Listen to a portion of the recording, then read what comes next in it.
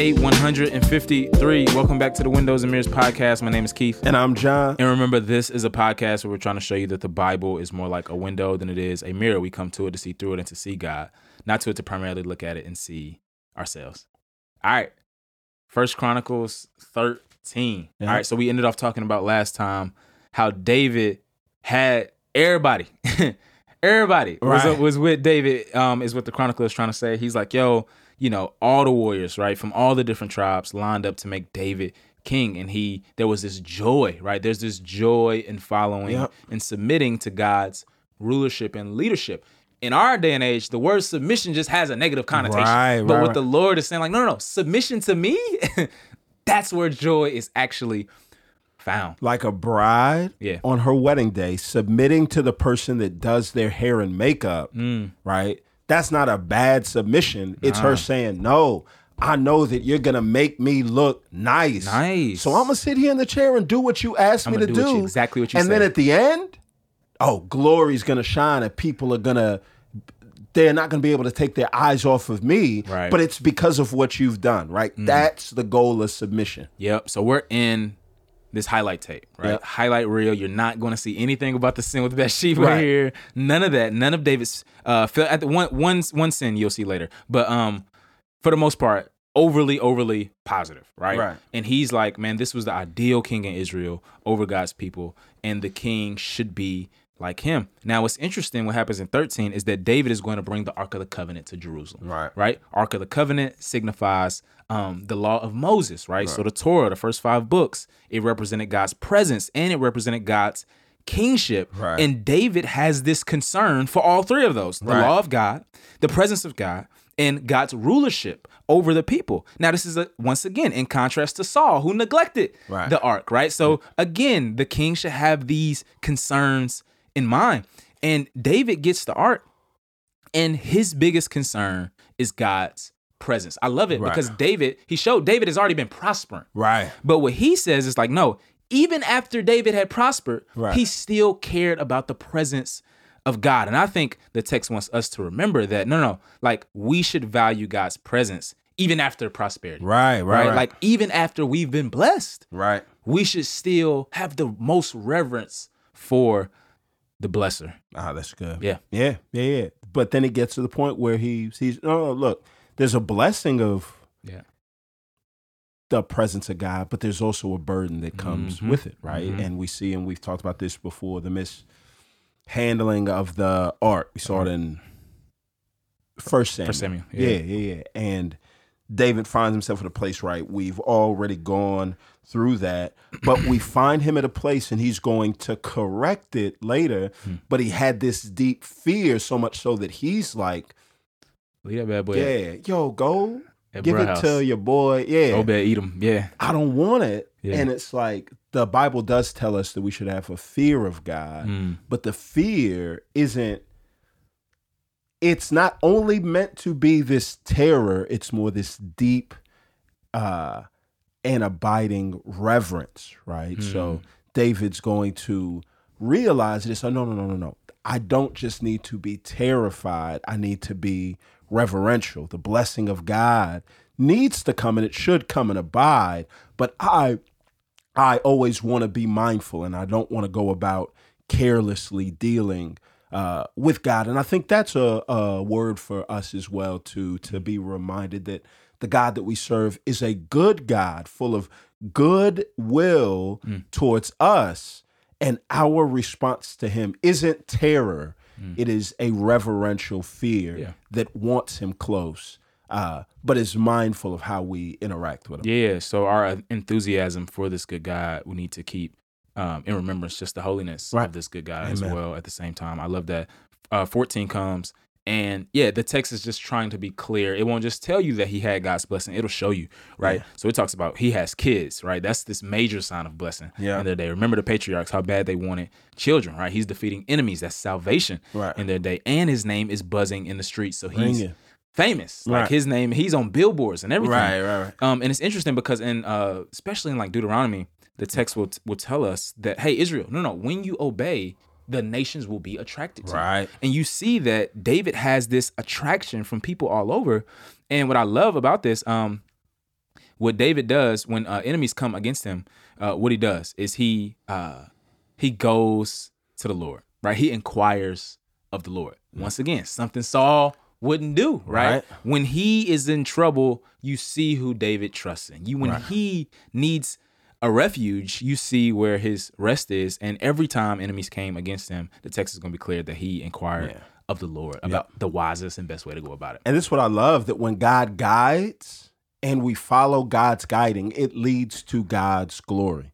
So David cries out, God guides him, and then David wins the battle against the Philistines. Then he calls that place, right? Therefore, they named that place, the Lord burst out. What's interesting about that, he says, like a bursting flood, God used me to burst out against my enemies. But David's going to name that place not after what he did, but after what God does. Go back to Samson.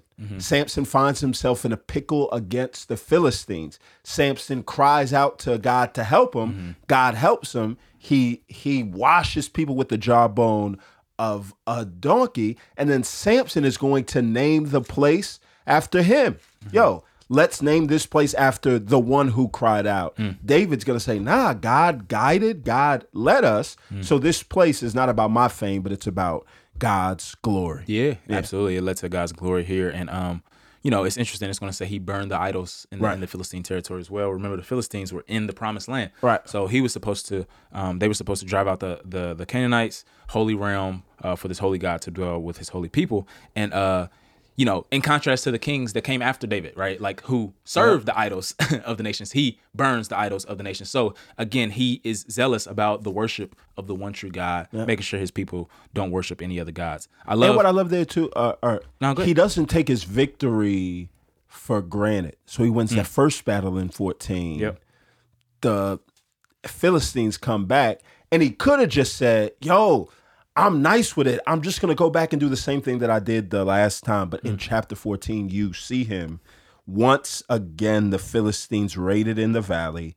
Verse 14. So David again inquired of God, and God answered him, don't pursue them directly. Come around back. And so you see God saying, David, I've still got you, although you're just not going to do what you did last time. And so here you see somebody that doesn't just rest on their past interaction with God, but his interaction with God is a very present one. And it's not just that God has guided. David shows us that God is a willing guide who will continue to guide. Yeah, so God, he is guided by God, and he sticks closely to the word of God. I love that about David. So in 15, he planned and tried to get the ark in 13, but it tells us of him actually getting it in 15. So in 15, what happens is he brings the ark back to Jerusalem, and he's like, no, Levites, y'all have to carry this thing. Take care of this. Because this is the way that's prescribed in the first 5 books of the Bible. And so, this Torah, this law-observant king is the king that the people need. Deuteronomy 17, remember we talked about that a ton with kings. It's interesting. Now, this is what's crazy, bro. So remember, like when you're reading the Bible, that you have to think about the people in the story and what's going on, right? But you also have to think about the community it was written for. So we keep saying this is written for the community that came back from exile. Now, after exile, there was no Ark of the Covenant. So why would you even tell me this whole big story all about the Ark of the Covenant? People dying on there. Like, why? Because it represented God's holiness. Right? And the holiness of God was supposed to be the central concern, one of the central concerns of the community. And he wanted them to know, no, this God is still holy. Ain't no ark no more. But this same God that dwells among you guys is still a holy God. So like you said before, there needs to be this reverence, this deep, awe-inspiring respect and exaltation of the God of the universe, because he's real and he's a consuming fire, as the text says in the law. 16. David's going to bring the ark back, and then he's going to talk about it. He's going to talk about God. He's going to sing this, right? There's going to be this like music break where David just has this long, drawn-out psalm of thanksgiving to God. He's going to talk about the greatness. He's going to invite folks to sing this praise to God. He's going to talk about the character of God, the fact that he doesn't change, reminding them he made a covenant with Abraham, Isaac, and Jacob, and the same God that made the promise is keeping the promise. And I love that after he talks about Israel's role and what God has done for them in verse 23, he's like, yo, let the whole earth sing to the Lord, proclaim his salvation from day to day, reminding them that, yo, I'm talking about what God has done for us, but just because I talk about what God has done for us, don't forget that God is a global God. He's not a tribal deity that's only concerned with his people within the four walls of this kingdom or the four walls of the church. This great God is a global, universal deity that is concerned about all of his creatures praising him. Yeah, and worship being this response for a person and for a people. That has been captivated by how good God is. Where was I? It was somewhere. Man, I can't remember where I was, but it was recently. And I don't know what I was doing. I can't remember. But I had this overwhelming sense that I needed to worship. Right? It was like, I've had that experience a few times. I remember one time I was leaving seminary, bro. Right. I was leaving class. Yeah.